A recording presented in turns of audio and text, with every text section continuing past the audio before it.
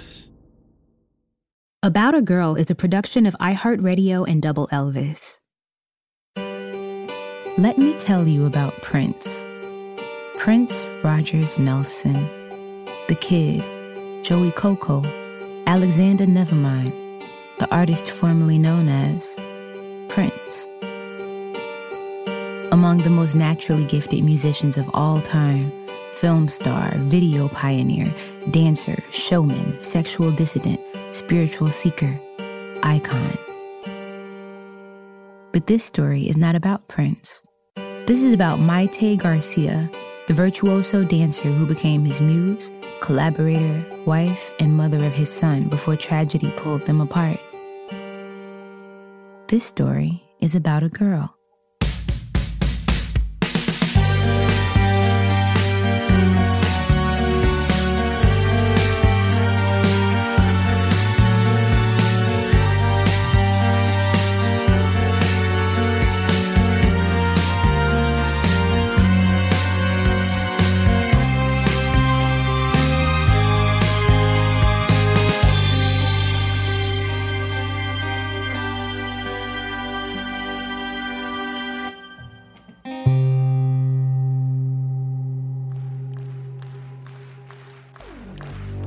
Pillows of dense white fog spilled across the stage.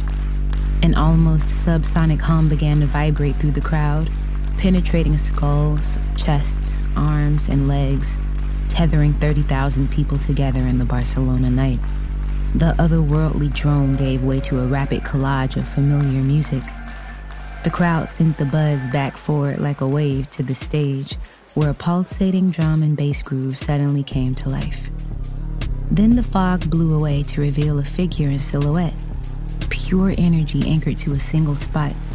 The audience responded with rapture. Prince sang the first lines of his song, The Future. In the crowd, front and center, stood 16-year-old Mayte Garcia, a Puerto Rican girl living in Germany who had traveled to Spain with her parents and sister to see this concert. A gifted dancer, Mayte began leaping into the air with the music, hands thrust toward the stage. They had arrived early for the show and had been let into a fenced-off area at the foot of the stage, where she had more room to maneuver than most of the spectators. Born with inverted legs, the infant Mayte had suffered casts and braces for her first 18 months.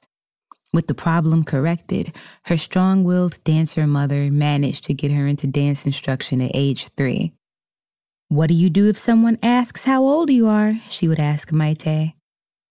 Mayte would hold up one hand, displaying 5 tiny fingers.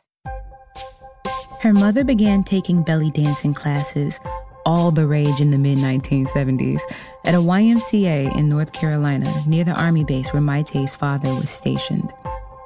Mayte studied and imitated her mama's movements, and soon they were dancing together at restaurants and events around town, becoming minor local celebrities when they were featured on the syndicated TV show PM Magazine, and then on the popular primetime That's Incredible.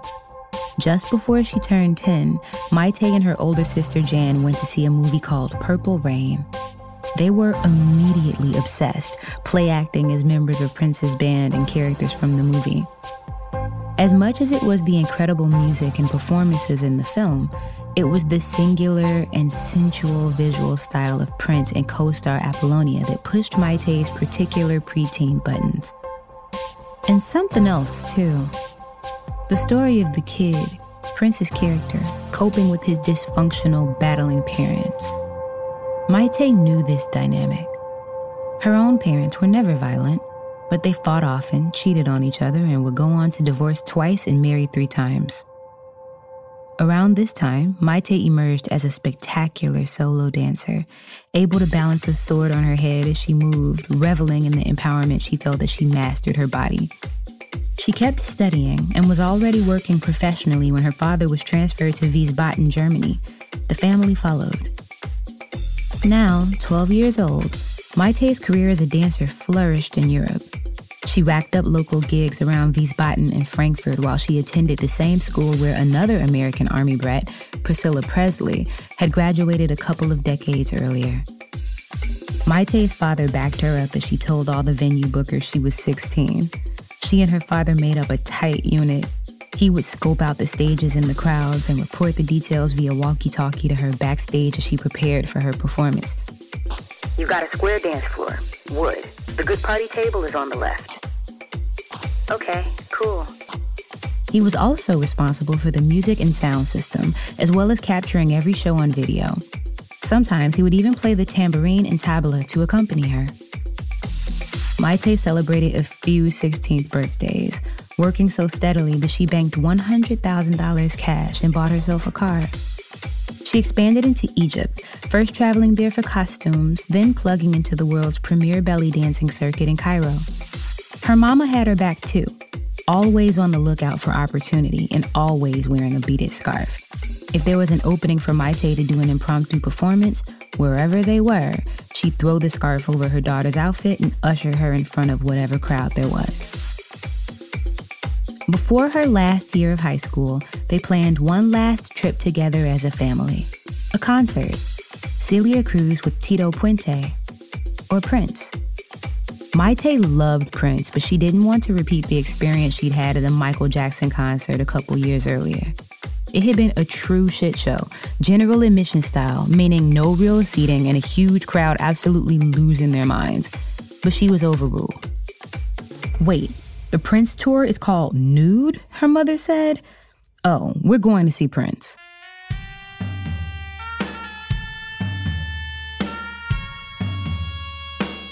In the warm Mediterranean darkness, feeling the music tripping from the stage and through her body, Mayte was in ecstasy. At one point, she looked up to see Prince peering over the footlights. He stuck his tongue out at her. On the drive back from Germany, her parents marveled especially over one song from the show. Thieves in the Temple was a new one, and it was imbued with Middle Eastern sounds and melodies. You should be dancing to that. He needs to see you dance. Her mother thought maybe Mayte could get hired to dance in a video. Mayte was thinking less about Prince in particular and more about her own potential as an artist. Despite working as a dancer for much of her short life so far, and without doubt truly loving it, this was a new feeling. A pureness of inspiration, wonder at the unspoken interplay of energy between audience and performer.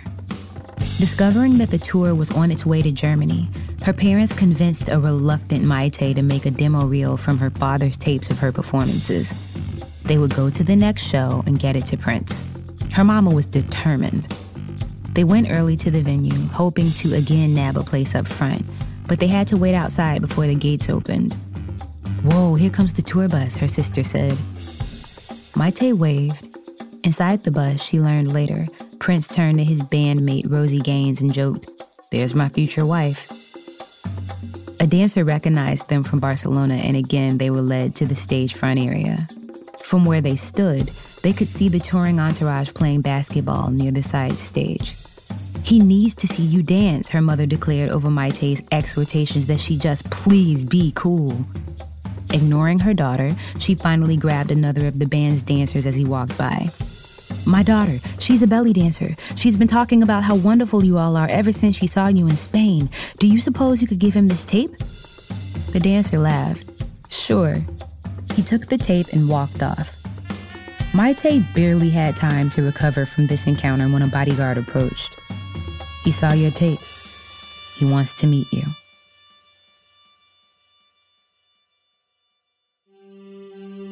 Mayte and Prince formed an immediate, powerful connection. He was fascinated by her dancing and would watch her tapes and ask 1,000 questions about how she moved, about the controlled drama of it, the costumes and the music.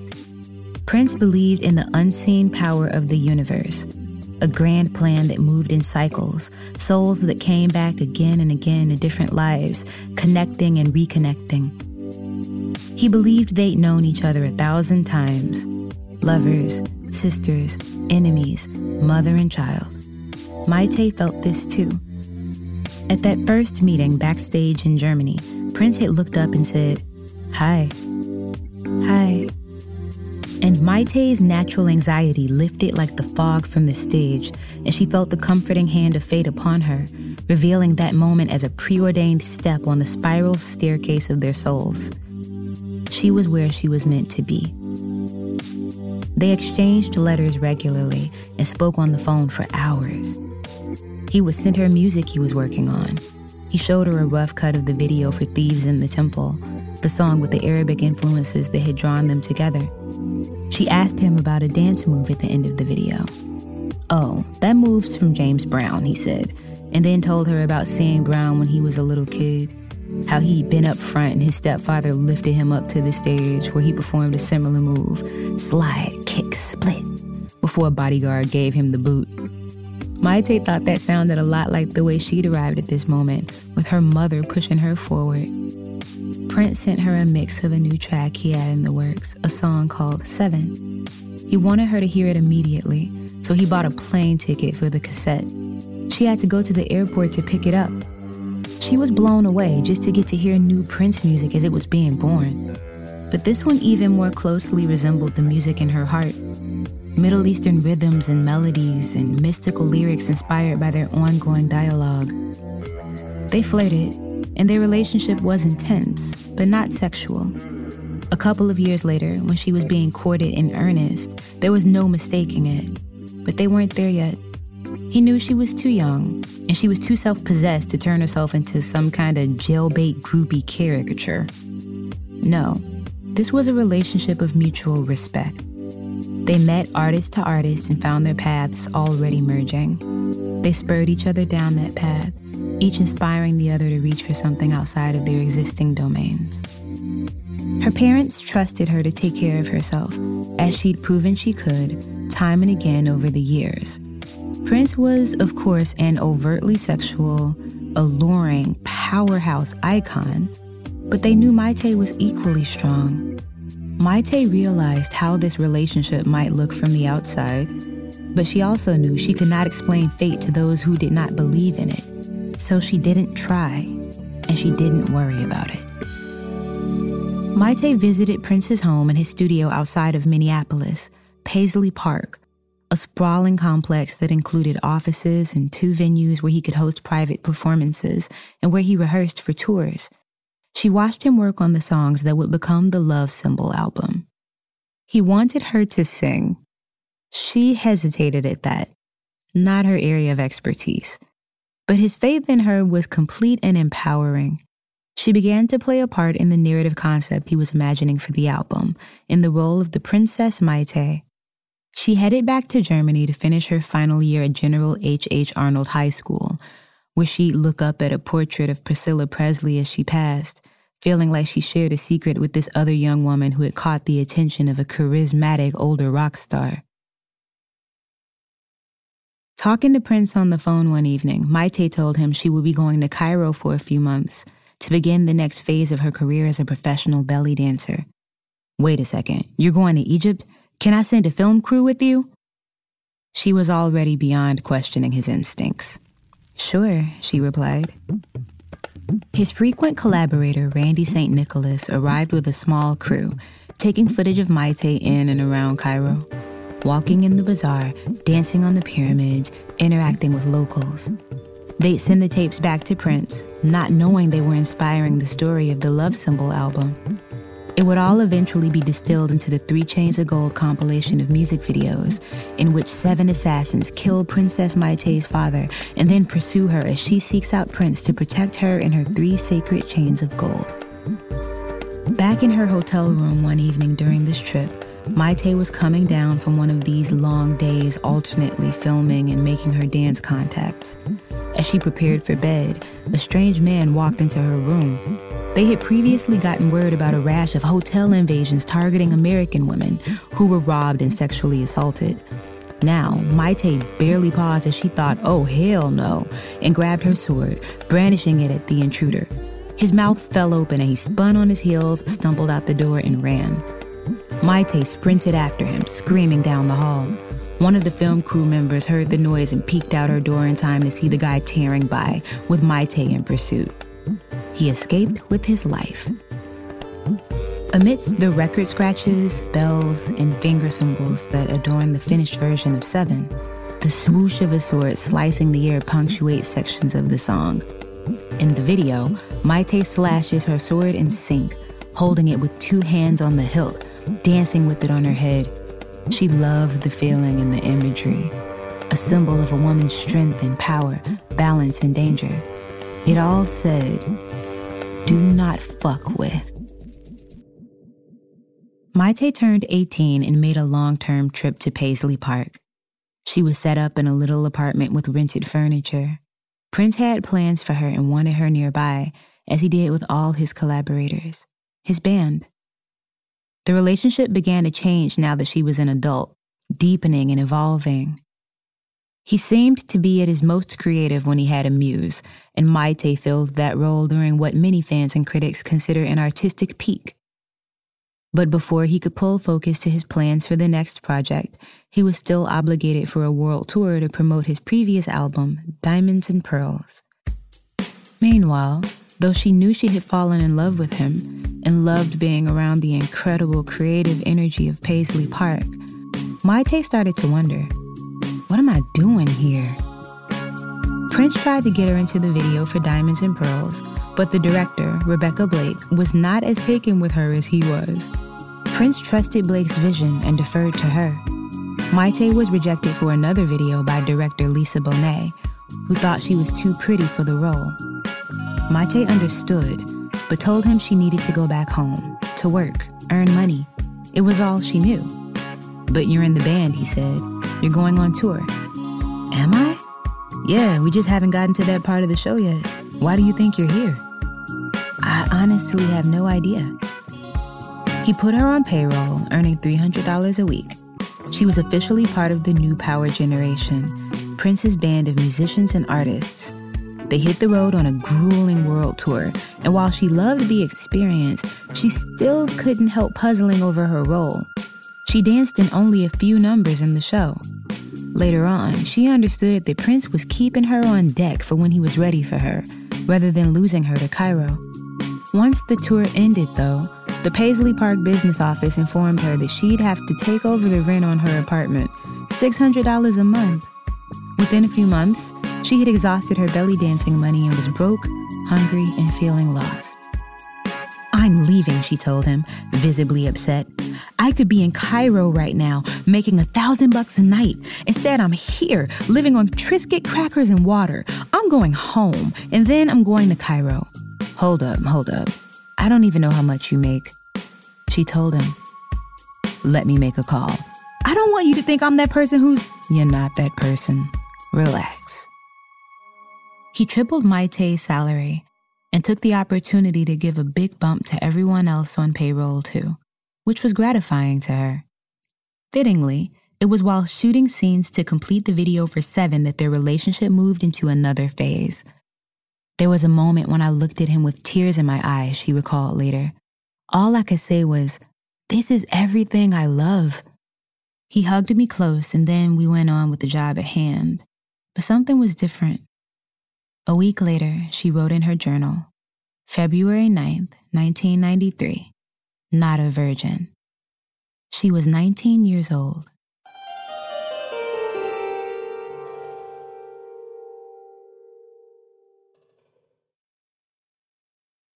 Mayte's work with the new power generation kicked into high gear. Her voice and influence are all over the Love Sign LP, and she was in almost every number on the subsequent tour as the vibe of the music continued to migrate in her direction. She was back in Barcelona for a press junket when he called, sounding unlike himself, down, a little spacey. He got that way sometimes, and he'd tell her it was a migraine or a cold. She was worried about him, but she had to get back to work.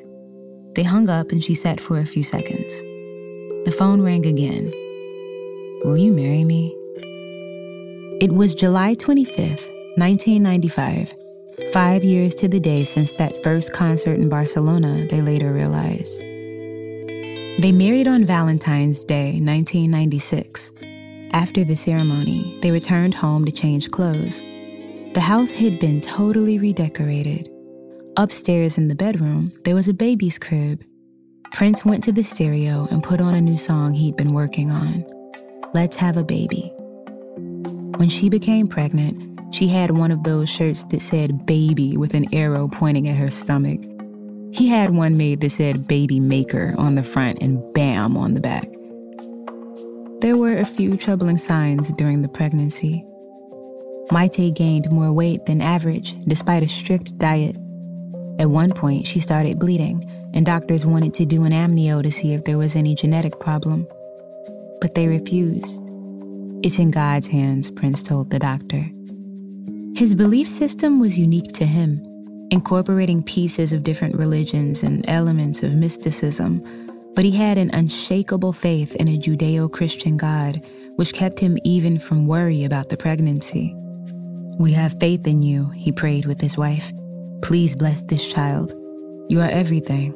We give it all into your hands. We know you won't allow this child to be harmed." There were additional signs that something could be wrong, but Prince refused to reconsider the amnio. Such was his faith that even when Mayte went into labor at 7 months, he told the doctor he was taking her home. But in the car, he was convinced to take her to another hospital. A doctor there persuaded him to have Mayte admitted. She was there for several weeks and they scheduled a C-section, but the night before the operation, she went into labor. Prince was at her side, trying to comfort and distract her from her pain. It seemed to take a very long time, but finally a nurse called out, "It's a boy." Prince was elated. A nurse held up the newborn infant who they'd already named Amir, and Mayte and Prince shared a moment of the purest joy. And then she saw her husband's face turn to dread. Amir was indeed afflicted with a terrible genetic disorder, Pfeiffer syndrome type 2.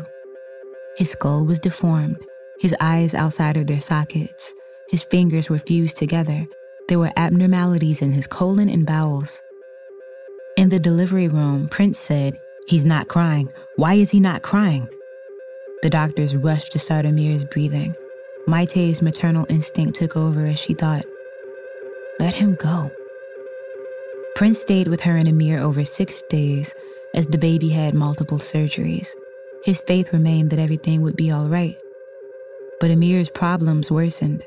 As a doctor advocated a permanent tracheotomy, Mayte said, "No, he is suffering. We have to let him go," she told her husband. They decided to see if Amir could survive off the ventilator the next day. They were sent home.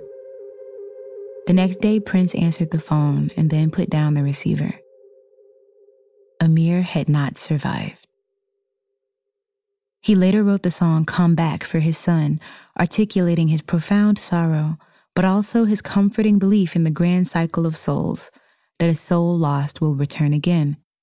Speaking later about the song, he told director Spike Lee, "If you ever lose someone dear to you, never say the words, 'they're gone,' and they'll come back." No doubt he believed this. It may well be true. But this belief also formed the foundation of his denial, his avoidance of grief, rationalization of the unspeakable. In an interview with Oprah Winfrey just days after the death of their son, Prince and Mayte couldn't acknowledge the loss, which had leaked to the press.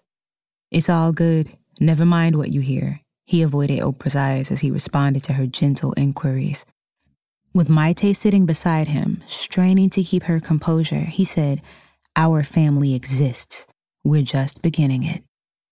Wounded and reeling, they tried again, hoping the soul of their son might return in another form. Soon enough, she was pregnant, and they reconnected as husband and wife. They were searching their souls, traveling to Egypt and talking about finding a new place to recover together. Prince being Prince, though, he threw himself back into his work. Mayte did too, choreographing a standalone show with the NPG dance company to the music of her husband, who by now had changed his name to the unpronounceable love sign. Early in the pregnancy, though, she miscarried. The truth was, they had never recovered from the loss of their son, and their fractured relationship was further strained. At the same time, with the influence of his friend Larry Graham, Prince was beginning his journey toward the Jehovah's Witnesses. He professed his burgeoning belief system to Mayte, whose own faith was also strong and grounded in traditional Christianity. "I'm not judging," she told her husband. "I'm just not feeling it." They worked together again on a song that seemed to point to his strong love for her, his effort to recover what they'd lost. It was called "The One," and he asked her to direct the video. It was a great experience for them both, and they were re-energized to seek out a place for themselves away from the trauma they'd been through. They bought a mansion in Spain, overlooking the sea, and it became her place for a while. She waited for her husband, and he'd visit, but never stayed. At one point, she visited him while he was on a fundraising tour for their charity, Love for One Another. There, she noticed a pretty young woman in the entourage and was told she was working for the charity. Her name was Manuela. Prince walked in and shook the woman's hand. Prince did not shake hands. In the beginning of their relationship, it was one of the ways Mayte knew she was special in his world. He would reach out and touch her in a way that he simply did not touch others. Mayte knew what was up. The relationship was dying. She realized Manuela had become totally invested in the Jehovah's Witness study groups Prince and Larry Graham had. It was this, more than their apparently growing infatuation, that crushed Mayte. She could compete with another woman, but not another spirituality. A devastating 1-2 punch. On one of his visits to Spain, he asked Mayte to agree to annul their marriage. He told her it was so they could be baptized together and renew their vows. This was part of his MO, avoiding the difficulty of grappling with the past by denying it. Being reborn, his new name was part of that cycle, redecorating and painting the house, new cars, new colors, new music. Now, he hesitated, dithering, desperate to find a way to start fresh. Mayte reached the end. "I have come to terms with the fact that you don't love me anymore," she wrote to him. She was terrified of the future, but she could not change the past. Prince was moving on, and she must do the same. She accepted his lawyer's first offer. She could have the house in Spain and its contents. And that was that.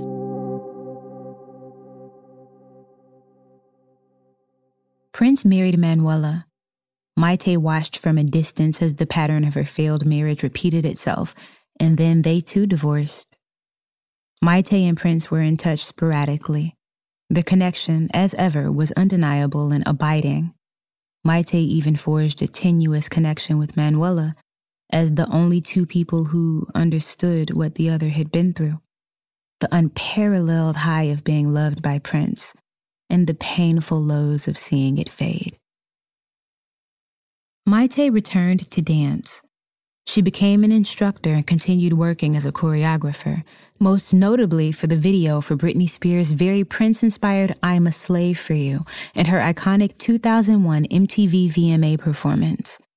She also started acting and became a cast member of the VH1 reality series Hollywood Exes. The show documented her ongoing struggle to have a child. She had been diagnosed with multiple sclerosis, and though she had her symptoms in check and maintained an active and healthy life, it meant that adoption would be a long shot for her.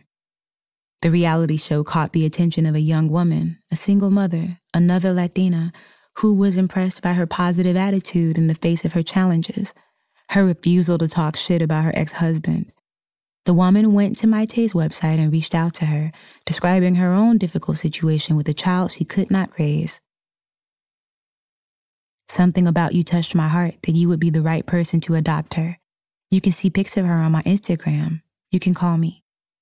Mayte eventually adopted the then 9-month-old girl, Gia. She had wondered if she would ever be able to find lasting love again, still feeling spoiled after all this time by her intense romantic journey with Prince. But her daughter's love fulfilled her completely, and she stopped thinking about it. It was November 2006, her birthday. Mayte sat in an aisle seat in a darkened theater in Las Vegas. She was feeling overwhelmed. Watching her ex-husband perform for the first time in years, she realized how much she still admired him.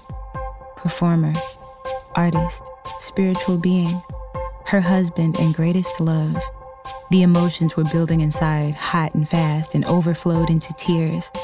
She looked as he stepped down from the stage. With the music thumping behind him, he walked over to her, took her hand, pulled her up and in close to him. They embraced. He had told her more than once that he didn't believe in time. If he believed in it, he would be giving it power over him. Then, of course, he'd have to contend with all that came before, and not just the no. Mayte did not subscribe to that. But for this one pure instant, time ceased to exist. She was 16 years old in Barcelona, 20 in Minneapolis, 24 in Cairo, 33 in Las Vegas, with the man who changed her life, whom she would always love. Then Prince walked back to the stage and blew the doors off the place. But this isn't about Prince. This is about Mayte Garcia, an artist whose soul found its counterpart for a brilliant moment, who was knocked down from that height by profound loss, but emerged as a mother and then found her child. This story is about a girl.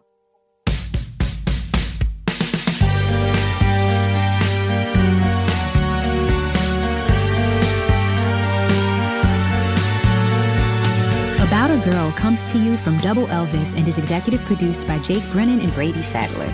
It was created by Eleanor Wells. Scott Janovitz is the show's producer and composer. Matt Bowden provides logistical support. I'm Nikki Lynette. Thanks for listening. You can follow me at Nikki Lynette on Twitter and Instagram, at Double Elvis on Instagram, and at Double Elvis FM on Twitter. If you like the show, please be sure to leave us a rating and a review. For more great podcasts from Double Elvis, visit doubleelvis.com. I feel it necessary to say, sometimes you hear a story and any compassionate, feeling person would have a really hard time not passing judgment. But when you hear a story that's informed by the experience of the person who lived it, you have no choice but to respect their perspective. And that's what we strived to do.